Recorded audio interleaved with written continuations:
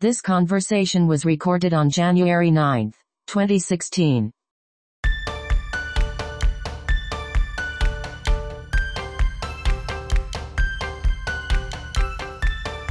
All right, so my question is about dispensations. Dispensations, it's a Bible word, you know.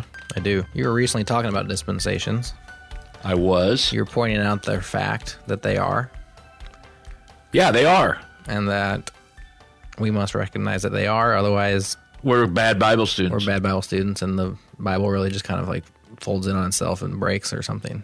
But that's because of our lack of understanding. And you made a comment after explaining that you have to distinguish dispensations. Yes. But then you said that you don't necessarily have to know exactly how many there are. Like, we can argue about that. I think we can. Those are open to discussion if you want to. Yeah. And they're not. I don't think there's a lot of rules about it. So I guess the question that I had for that was, well, then how many do you distinguish? Like, how many do you count and why? Okay, well, that's a fair question. We're kind of in the middle of things, and maybe somebody that's listening is not in the middle of things. We should define what a dispensation is, find out where it is in the Bible. Yeah.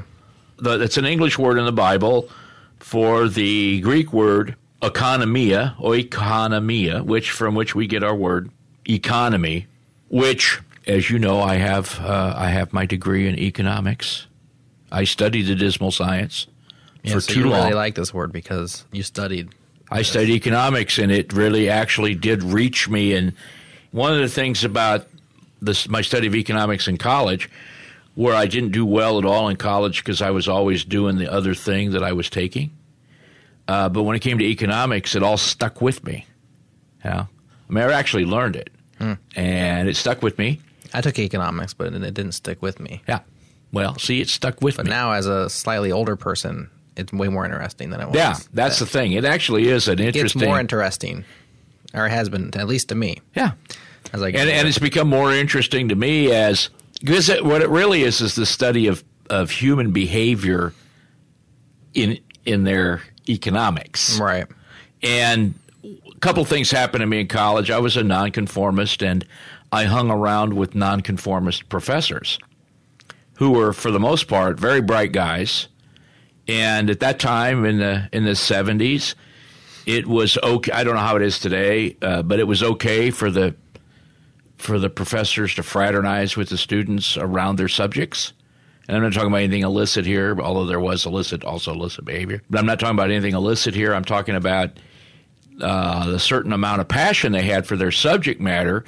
And if a student showed interest, they would socialize around the subject matter to try to bring that interest, collegially bring that interest to pass, and try to form meaningful seminars that were, intense and enjoyable. And I just kind of took to that with a few professors, especially my economics professor, who held his seminar, my favorite economics professor, who held his seminar in his home. And then we played bridge afterwards. So that really highly motivated me to be prepared for class and do well in the seminar setting so that the bridge game would go on well after. And, I didn't want to just be there for the bridge game. Huh. And so economics turned into the study of political economy for me, which interestingly is sort of 19th century when hardly anybody went to universities. That was the subject. In the 1800s, you just couldn't go. If you couldn't afford it, you had to be such a level of achievement that somebody wanted to sponsor you, et cetera, et cetera. I just read recently, for example, 100 years ago, that a very low percentage of people finished high school. Very low. Under 10%, I believe. Wow, that is low. Yeah. We did two things to increase that. Number one, we mandated more school. Number two, we dumbed it down so much that people could graduate. Yeah, lower the bar, and we really have lowered the bar. Just limp over it. And college has really lowered the bar again even more. But anyway, the Bible word is economy, or oikonomia. The actual Greek word is a compound word, oikonomia, which is two words, right? Oiko, meaning house. Oikos is a house. Yeah, like the oikoterion, the heavenly bodies. But a house, in the Greek sense, house is not a structure, it's household. Which is what, like a group of people? Yeah, it's a group of people, and you can get this. You can understand why this is called economy, because there's a certain economy of Jared's house, right? Yeah. I mean, you have a certain economy of your house. Things go this way. We eat at this time. You get up at this time. We school in our home because you are a homeschooling family. Right. Your wife has such responsibilities. You also work at home. Yep. So because you work from your home, you have other rules about Dad and his accessibility and all this kind of thing, right? You've even arranged your house structurally. Yep. In certain ways so that this is where I work and you can't come in unless I let you in or whatever. I don't know how you do it. You know how you do it. You set it up. Right. Because you are schooling your children at home, because you do work independently from home. I think you could see this whole economy idea, right? You've got this system of things, and this is how it works. Yeah. This is how I make my living. This is how we're going to spend money. This is what we will and won't do. This is the way the children are going to entertain themselves or not, and so forth. All Like a miniature kingdom. Exactly. You got all these rules, and that's the next word here. Household rules, nomia, law, house law. House law. Yeah, and you set that up. You set up the rules for the management of your household affairs, and that is technically dispensation. Okay? So you have a dispensation there at your house. Now, Paul was given a dispensation. Also translated administration. If that Administration, a dispensation of God's house. Because contrary to what men think, God has his household order. I say contrary to what men think because what I see men doing is anything they please when it comes to God's household order. But in fact, the Apostle Paul said, a dispensation is committed unto me. He says that in 1 Corinthians chapter 9, verse 17, verse 16, though I preach the gospel, I have nothing to glory of, for necessity is laid upon me. Yea, woe is me if I preach not the gospel. For if I do this thing willingly, that is, if I do it from my own will, I have a reward, because he'd be rewarded for this great idea he has to carry out. But if against my will, or that is literally, if not my will, it's God's will, a dispensation is committed to me. It says dispensation of the gospel, but you see that's in italics. Right. Because it's not a dispensation of the gospel. It's a dispensation. It's committed to him. He doesn't have a choice. He's got work to do. Exactly. In that sense, he's got a responsibility and a duty. And so we don't call the orders that a soldier gets his will, Right. is his duty and his responsibility. So he's been given the house order of God. And of course, that house order is the church, which is his body. And if we understand it correctly, we don't expect the church at Jerusalem to do this. He's not there. Mm-hmm. So we don't expect the church, which is his body, to be flushed out and defined at the church in Jerusalem. And if we're paying pretty good attention, then we don't try to have an Acts 2:42 church or an Acts 29 church. Right. We find the church, which is his body, in the writings of the one to whom God's house order was given. So dispensation is God's house order. Now, here's logically why you have to be dispensational to be a decent Bible student. Why? Well, number one, because you have to believe that a dispensation was given to Paul. If a dispensation was given to Paul, either there was no house order ever for God before, or there was one before and now he's given a new one. Mm-hmm.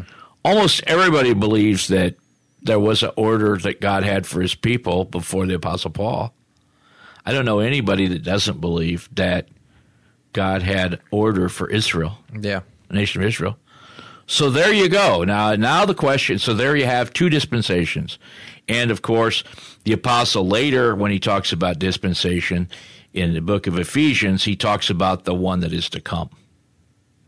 You're right. The dispensation. And that of the fullness of times. future one is called the dispensation of the fullness of times. That's in the book of Ephesians. And then, by the way, when he calls the dispensation that's been given to him something, he calls it the dispensation of the grace of God. You find that in Ephesians chapter 3, verse 2. If you've heard of the dispensation of the grace of God, which is given me to youward, towards you. And then Colossians chapter 1, verse 25, whereof I am made a minister according to the dispensation of God, which is given to me for you, to fulfill the word of God, which he equates to the mystery, and that mystery is the church, which is his body. So, okay, we could say, now this is why I say we can argue how many, but you can't really argue, I don't think, that there are dispensations. There are. He has one. There's one to come, as he points out, and so because one was given to him, there was one before him. So that's 3. Now the only question is there more than that? All right? So when I work backwards from here, I say, well, okay, there is before the church, which is his body, there was Israel. So that would be one. But God didn't start his dealings with mankind with Israel. Before there was Israel, there was Abraham. And God dealt with Abraham and Abraham's household. That's the definition of economy, Abraham's household, right? That's just like we went through with Jared's household. That's the very definition of economy. Abraham had a bigger household than you. You have more kids, but he had... Well, not by the end of his days. By the end of his days, you're not done yet. Well, that's true. We're going to give you the chance to outnumber him. I'm not at the end of my days either. No, you're not. But Keturah, can't forget about Keturah. I don't forget Keturah. Yeah. That's where Midian came from. That's where Zipporah came from. That's why people are wrong to think that Moses somehow married outside what he should have, because he married out of Jethro's house. Jethro, a title, a high title given by God. Anyway, let me not go down that pathway too much, but doesn't mean the Midianites should run everything. We wouldn't have the problem of Cosby. That'd be Cosby, not Cosby. I always say Cosby. Cosby's a different problem.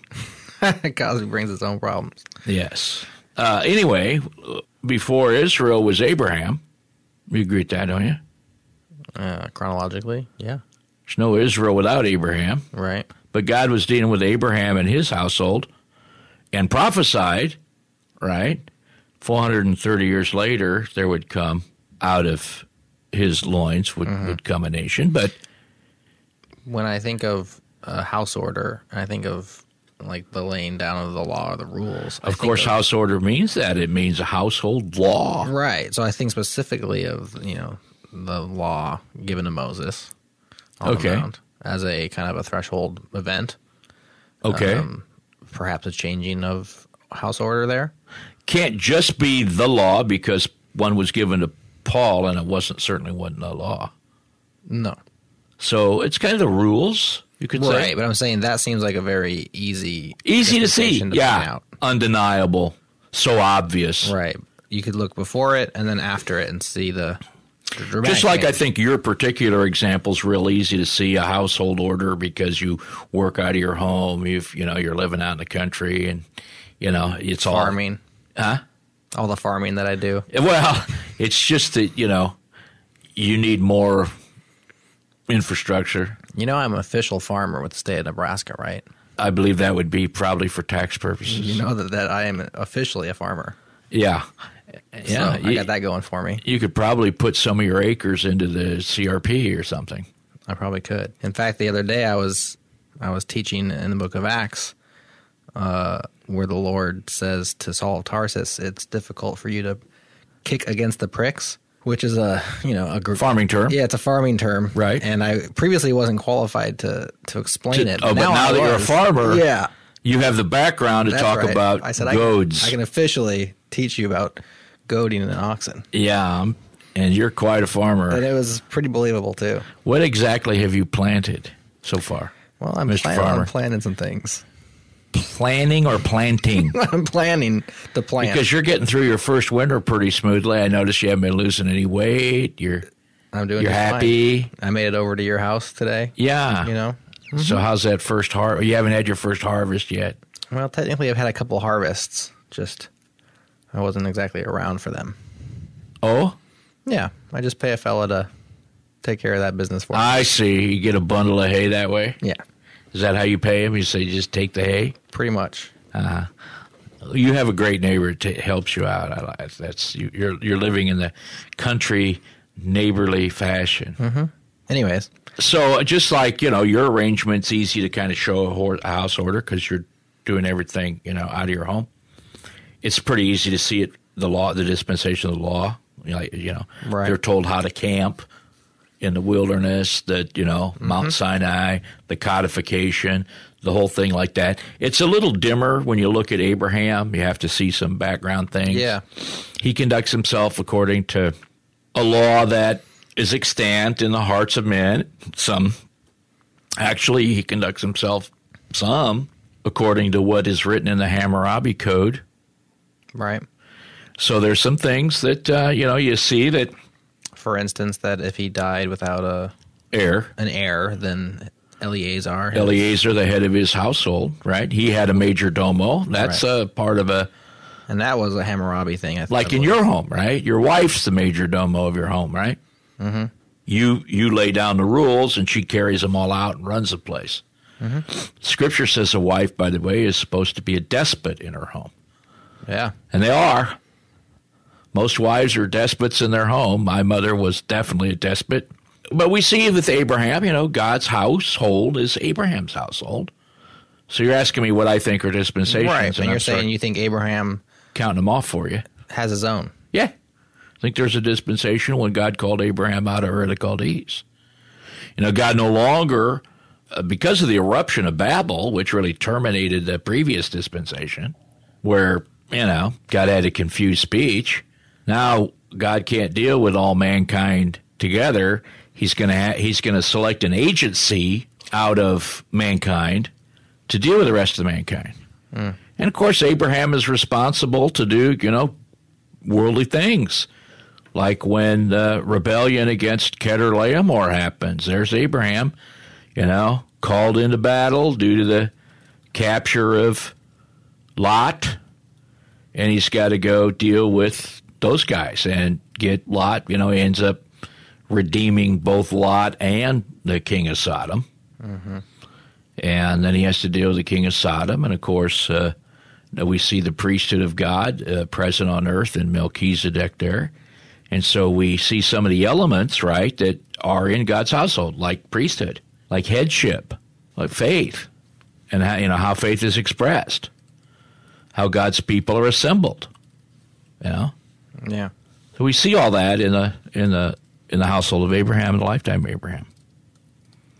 So go back. So you got Abraham. I'm just writing them down here. Yeah, so we got to go back before that then. Say, well, what did that come out of? Well, that came out of the order God laid down with Noah. Yeah, post-flood. Post-flood. That's a pretty clear one there. Well, that's a clear one. And now we start seeing some things like seminal events seem to terminate and create new dispensations. Mm-hmm. I mentioned the Tower of Babel, right? Terminated the Noahic dispensation, right, and inaugurated the Abrahamic dispensation. I say the Passover, or perhaps the giving of the law on Mount Sinai was the dramatic event for the next one. Certainly, and of course the crisis was created by the enslavement of Israel in Egypt, where in came another Pharaoh who knew not Joseph.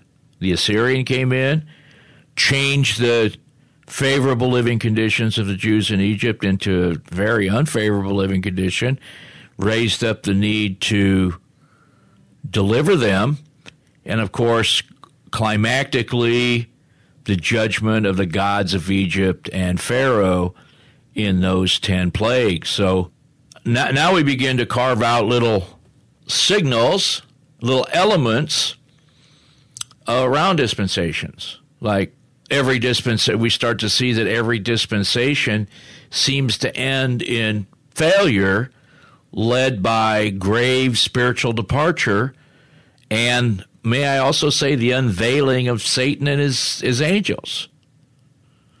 So, of course, this is a very, very big topic that you're opening up here, but you want me to just count them off, so let me progress, okay? So Noah, certainly when God landed Noah on the other side of the flood year, and it's not like he maybe went anywhere at all. Yeah.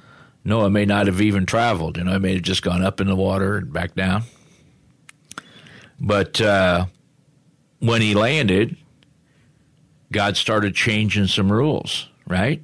One of the rules he changed was it was not going to be every man for himself anymore. He gave mankind a responsibility to deal with murderers, thus the foundation of civil government. Now, you might say there was civil government before that time, or there wasn't. We can argue about it. But there certainly wasn't capital punishment before that time. And when we look at the time of Noah and his sons, we see that God invented capital punishment. Whosoever sheds the blood of man, by man shall his blood be shed. Why? Because man's made in God's image. Mm-hmm. So we have the introduction of capital punishment. We have the introduction of meat eating. And, there's a lot of people.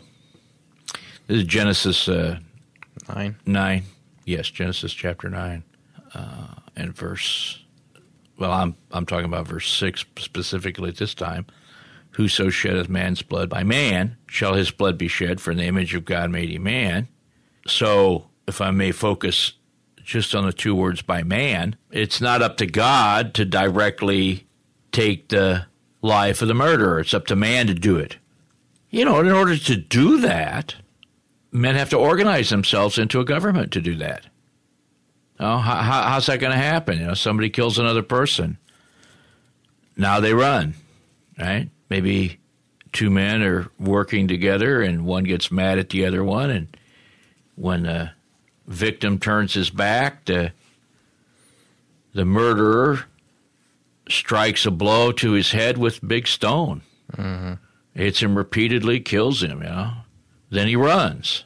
What's going to happen? Well, certainly the relatives of the dead man, they probably figured out pretty quickly who killed him, and now they have to go after him. And if it's every man for himself, then maybe that murderer will be brought to justice, maybe not. But on the other hand, if society organizes itself, and then the brother of that guy or the father of that guy, maybe he forms a little posse. Says, my son was murdered by this wicked man. Let's go get him. So his neighbors and friends may say, well, I'm with you, Jim. Let's go. And they go hunt him down and execute him. Well, you have there the beginnings of human government, right? Maybe pretty soon numbers of people figure out, this whole idea of you, dad or brother, put together a posse doesn't always work. What about the guy who has no father or brother? We still got to go get that guy. We're not really good at this. Maybe we should train guys to become good at this and hire him and call him sheriff. Mm-hmm. And, of course, this is how human government works, but the cornerstone of human government is to execute the murderer. Now, you may want to do some other things besides execute murderers. Maybe you want to punish thieves, so forth. Mm-hmm. And the next thing you know, you've got civil government. Right. But it all starts right here. This is the beginning of civil government. This is the foundation of civil government. And I warn people, I go, without capital punishment, you don't really have the ultimate authority vested in human government that God wants you to have. So the ultimate authority is taking life. All right. So now I'm a little bit preaching about capital punishment. Point out, it's pretty clear. It's, again, I think, kind of easy to see a dispensation emerge. Yeah. On the other side of the flood with Noah and his family, right? We've got the dispensation around Noah, if we want to just name names, right? Mm-hmm. Abraham, Right. Moses, or you could say Jesus with Paul. Okay, so now we've got 4. But what about before Noah? Was there nothing? No, there was something before Noah. There was Cain and Abel happened, and Cain wasn't supposed to be executed. Cain was given over to his own lousy conscience. I call that the dispensation of Jiminy Cricket.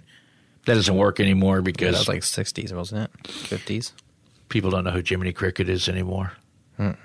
I was surprised to know. I don't even think you knew who Miccius Pitlick was, right? I did not. The Superman guy. Yeah, Superman comics, where you learn science as a kid. I think Jiminy Cricket was more pervasive than Superman comics, though. At least yeah, down into because my of Disney's generation. wonderful World of Color on Exactly. Sunday nights. Yeah, if you wanted to watch color TV, that was a good time to see it.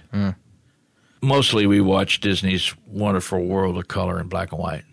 It wasn't until later that my dad broke down and bought the big color TV.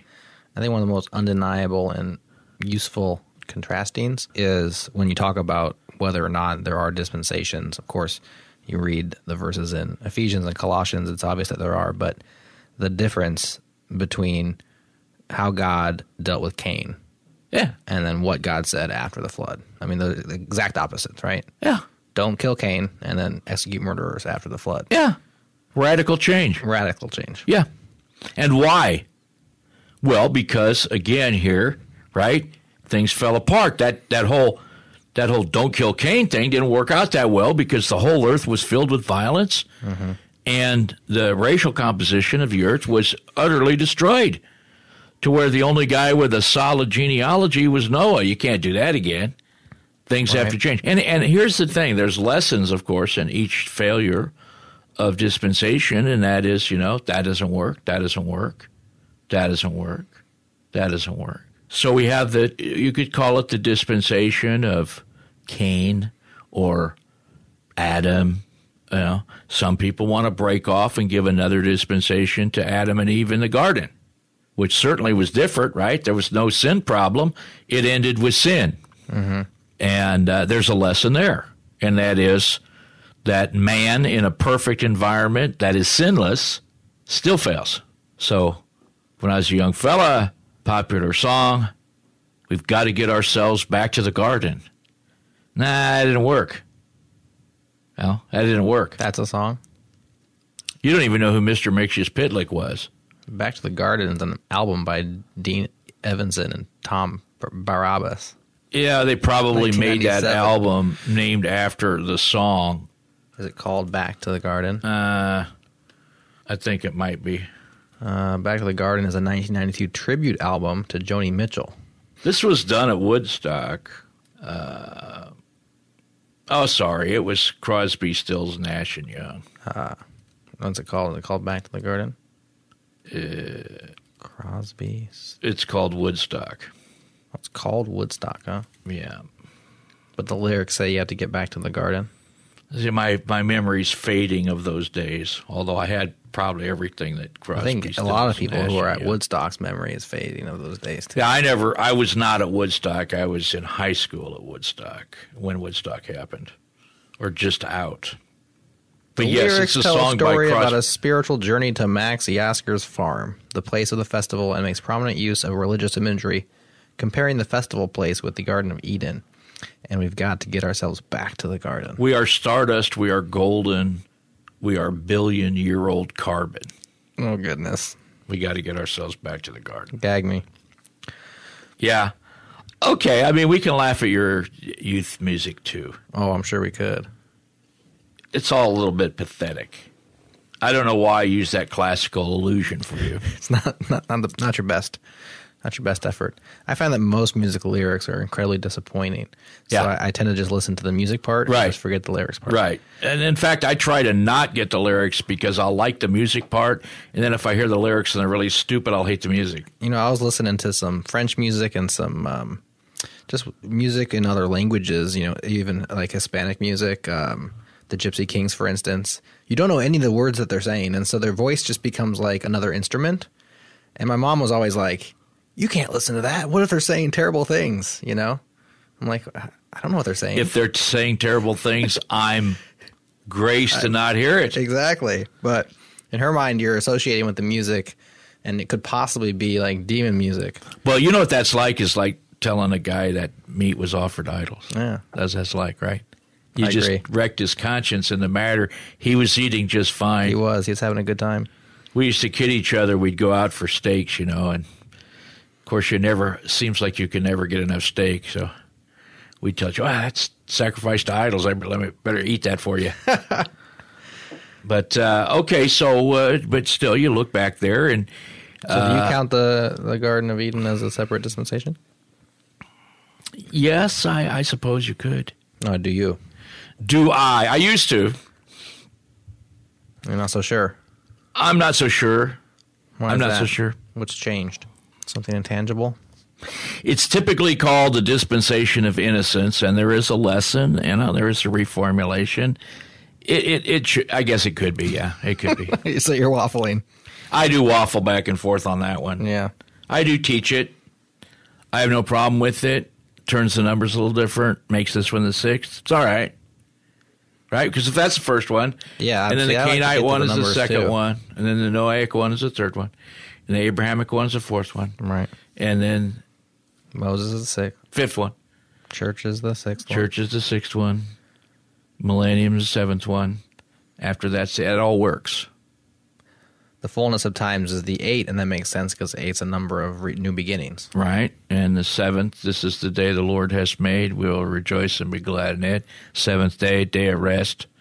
This the 6th, this man's day. That kind of makes sense. Well, that doesn't make a whole lot of sense. It's the day of grace. It's the day of law. That one Right. kind of just doesn't. Except for that it's, the law always did say grace to it. There still was the grace of God was in the law. Mm-hmm. You needed the grace of God. The law was there to show you needed the grace of God. But this one, the apostle calls the dispensation of grace. Let me not push the Bible numeric so hard Right. as to miss the grand outline of the dispensation. And then here, Jared, is why I think that dispensationalism is so very important. But to understand the dispensations is so very important is because in the description of this, look, we've done an overview of the whole Bible here in this church show. In that sense, and it imparts an outline, right? This is part of the great impartation of the outline that the Apostle Paul says is so extremely important, that to impart an outline. Yeah. And so until an outline is imparted from one man to another through teaching of the Scripture, and now you have somewhere to put things, and you have an organization that's fitting across the whole Bible. How are you going to be able to handle all Scripture if you don't have somewhere to put them? Mm-hmm. So now you have this broad outline that is marked by order. And so now, because you have a broad outline, you are capable of doing what the Apostle Paul prayed the Philippians would do, which is to distinguish the things that are different, right? Yep. So we can compare one dispensation to the other, say, look, this is different. Look, in that dispensation, Cain was not to be executed. In this dispensation, Cain to be executed. See that difference?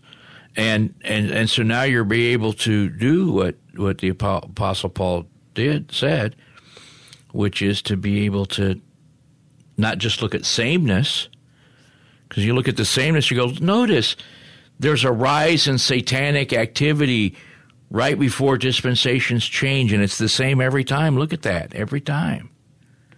The dispensation of the law really, you might say, it was terminated when when Satan entered into Judas. Satan actually took a body for him, took a man. Mm-hmm. You might say that. And of course, as he said, well, what about these transition periods between dispensations? Do you call those little mini dispensations? Well, it doesn't matter what you call them, but you kind of notice that, there are these transitionary periods that are sometimes extremely interesting. Right. Sometimes long, sometimes short. Sometimes long, sometimes short. One might say that the transition period between the dispensation of the law and the dispensation of the grace of God given to Paul, maybe that was 50 years. Yeah. Maybe the transition began with Jesus Christ's earthly ministry, where he told Peter, upon this rock I will build my church. That's the first reference to the word church. Yeah. I always think that the dispensation of the law ended at the cross because it says that he nailed it to the cross. Right.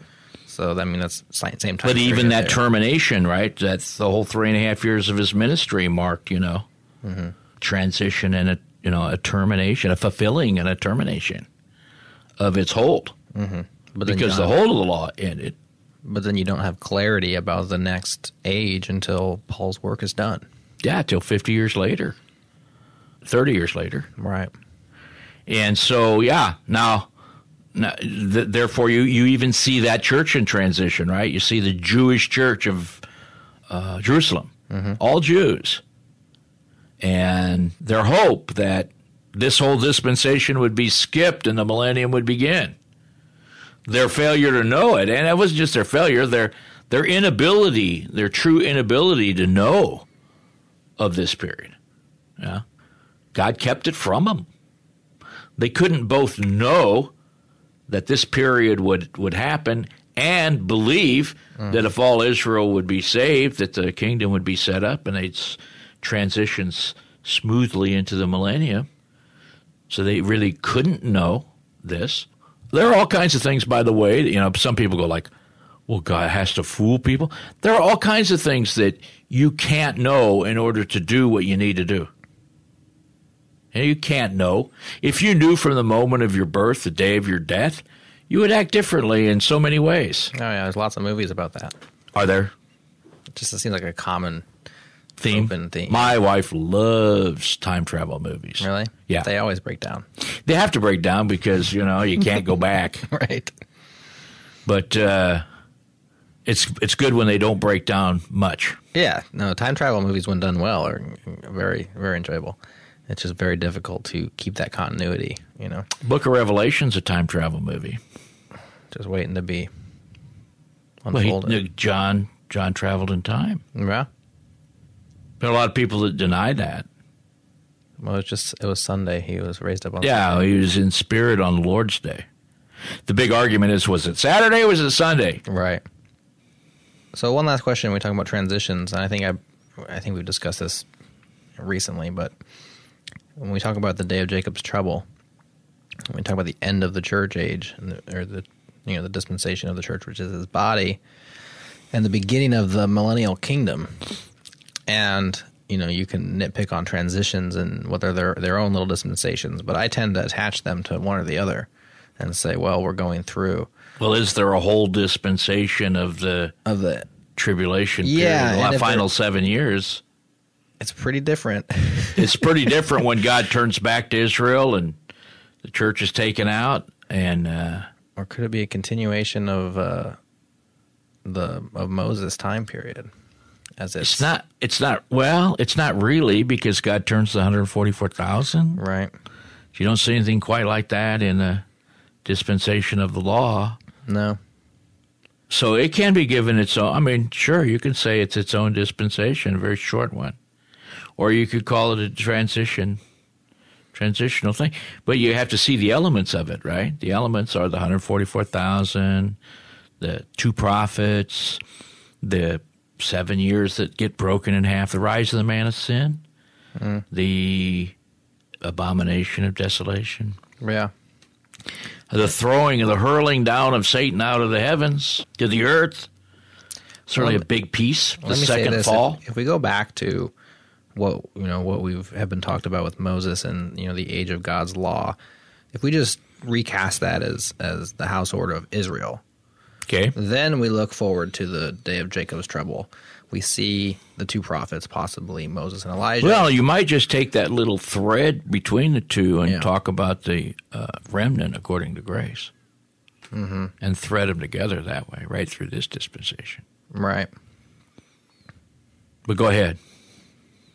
No, I just think that if you think about it like that, as opposed to think about it as law, it seems to attach them more tightly. The Levitical priesthood, the sacrificial system. Yeah, the taking back up of which Israel. Even continues on in the millennium. True. Reconstituted, new temple, So I think what you're doing there, as opposed to maybe breaking out dispensations, is just tracking God's purpose in Israel. True. I would say that, you break these periods out. I won't say it solves every problem, makes everything clean. It's not intended to do that. But you are to see that, God has a house order that he alters. As one man put it, God reacts to man's defections. Now, to even talk about God reacting, of course, is to anthropomorphize God, because when you're timeless and omniscient, the word reaction actually breaks down. But we do see that God, as he orders history around our Lord Jesus Christ, which the book of Hebrews teaches us, is demonstrating broadly to all humanity our failure. That's what dispensations actually show. They show the failure of man in every dispensation. That no matter what the conditions are, no matter what the rules are, no matter what the house order happens to be in the state of man, he needs a Savior. Every time. Even in the coming millennium, where Jesus Christ personally reigns with a rod of iron, and many of us enter into that sinless, unable to sin, will be in the heavenly places, and others enter in triumphantly here from below, all believing at the beginning, and yet at the end of it, when Satan is loosed, with Satan bound under chains for 1,000 years, men will still sin. Men will still sin. They'll be executed, right? Their childhood will last 100 years, so plenty of time to learn to be responsible. Men will still be sinners, and they'll be executed on the spot. And still at the end, with Jesus Christ visibly ruling from the heavens and the earth for a whole 1,000 years, when Satan is loosed, he'll still have plenty. He'll have millions and millions of people that he'll deceive into warring against Jesus Christ, visibly ruling, and he'll be crushed. So we have nothing but the consummate failure of man to look forward to. Well, let's close with the dispensation of the fullness of times, which Paul mentions in 1:10. Perhaps the only dispensation that won't end in man's failure. The fullness of times.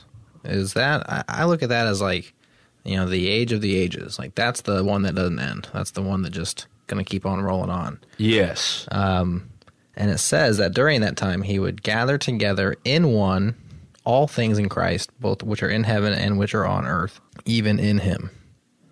I think elsewhere it says that God would be all in all. I'm not sure. God will be all in all. What's that mean? I don't know. Me neither. It seems to be like the ultimate statement of bliss. Yeah. Like really. It's like the ultimate, words beggar, so we get a phrase like that, because it is so sublime that words can't actually be found. And when we don't know when that happens.